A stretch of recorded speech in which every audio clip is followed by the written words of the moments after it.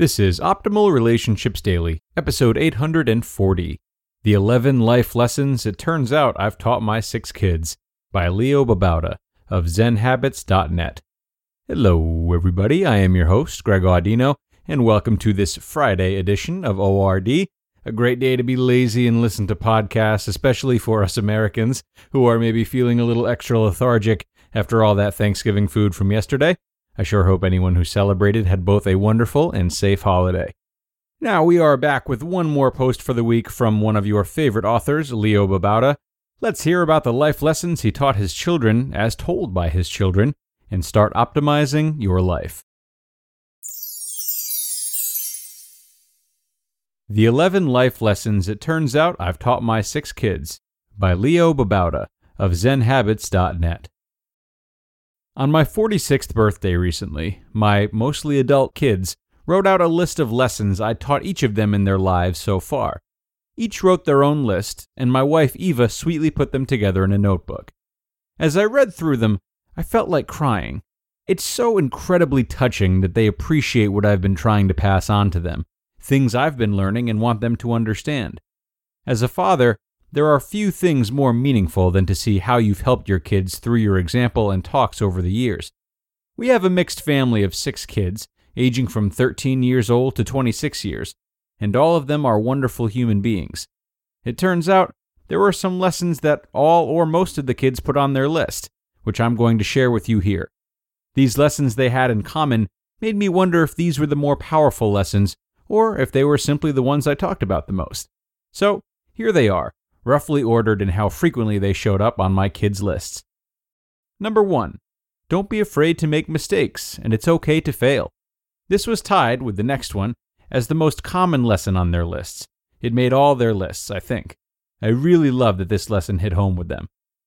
Number 2. Have empathy and try to see things from others' perspectives.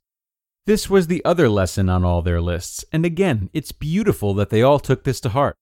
I've tried to show them this through my actions, though of course, I'm not at all perfect.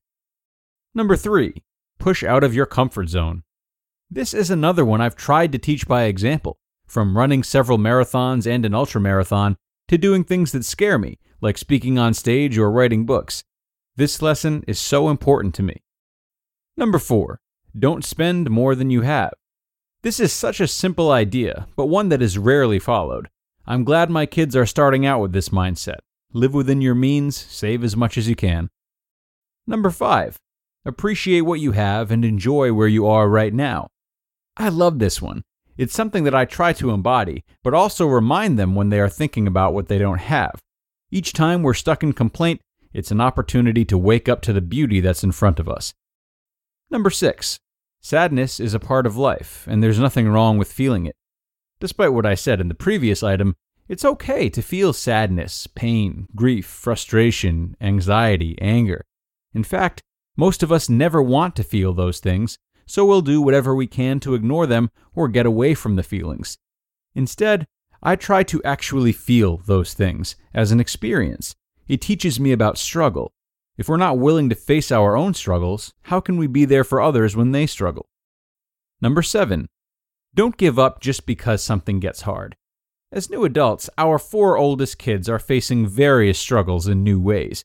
This is part of growth, of course, but struggles never feel good. My job as dad has been to encourage them not to give up just because it's hard, to keep going, and to use the struggle to grow. Number 8. But don't overwork yourself. That said, I am not a fan of overwork.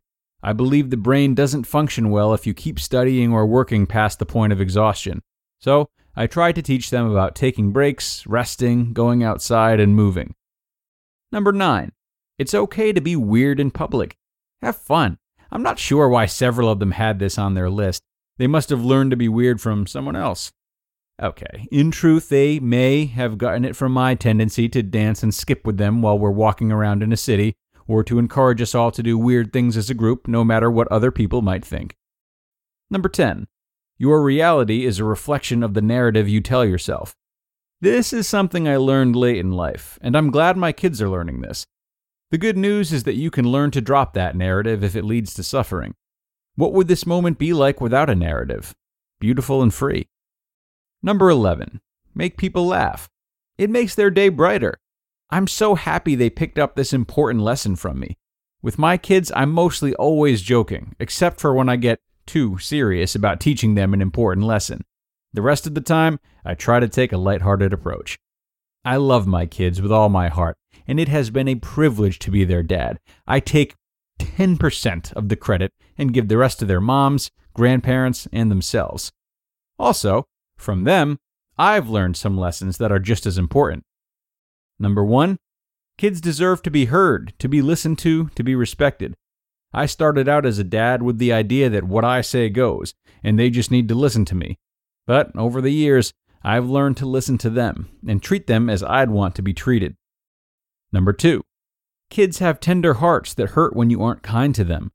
As a young dad, my frustrations and insecurities led me to angry bursts of scolding, yelling, spanking.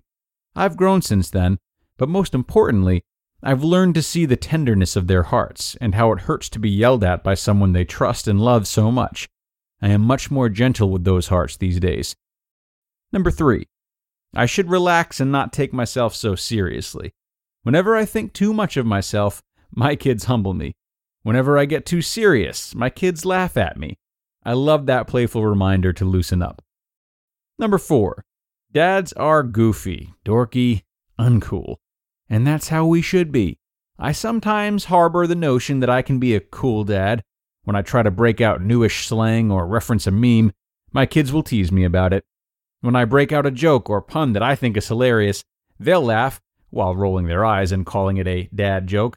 So I've learned to just embrace my uncoolness and be myself with them. Number 5, all they need is love.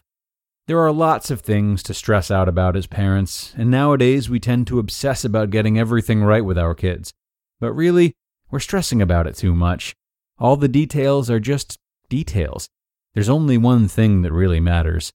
They want you to love them and to receive their love. That's all. Feed them, clothe them, shelter them, educate them, sure. But beyond that, they just want you to love them. Drop everything that gets in the way of that, and let it come out as simply and clearly as you can.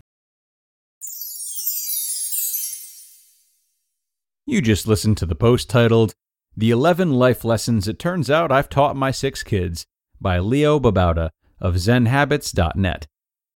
Now, I absolutely loved this read today from Leo, and wow, imagine having kids that actually take the time to reflect on and acknowledge the life lessons that their parents taught them. Such a privilege as a parent. I love everything that he's passed on to his children, as well as what they've taught him. If I might expand on just one, though, it would be number 6, about embracing sadness. I feel this is extremely pertinent right now, and it goes beyond sadness, really. It can be any unpleasant feeling, jealousy, boredom, dissatisfaction, etc. Though we all might agree and tell others that it's okay to feel these things, this is not often a truth that we live by. And unfortunately, those who are interested in self-development are highly susceptible to fall victim to it. Surely there are many people in this industry sharing conflicting messages, and the sad reality is that many of the most popular influencers try to hype people up with phrases like, "No time for weakness, always be confident, find success at all costs, drop your limiting beliefs."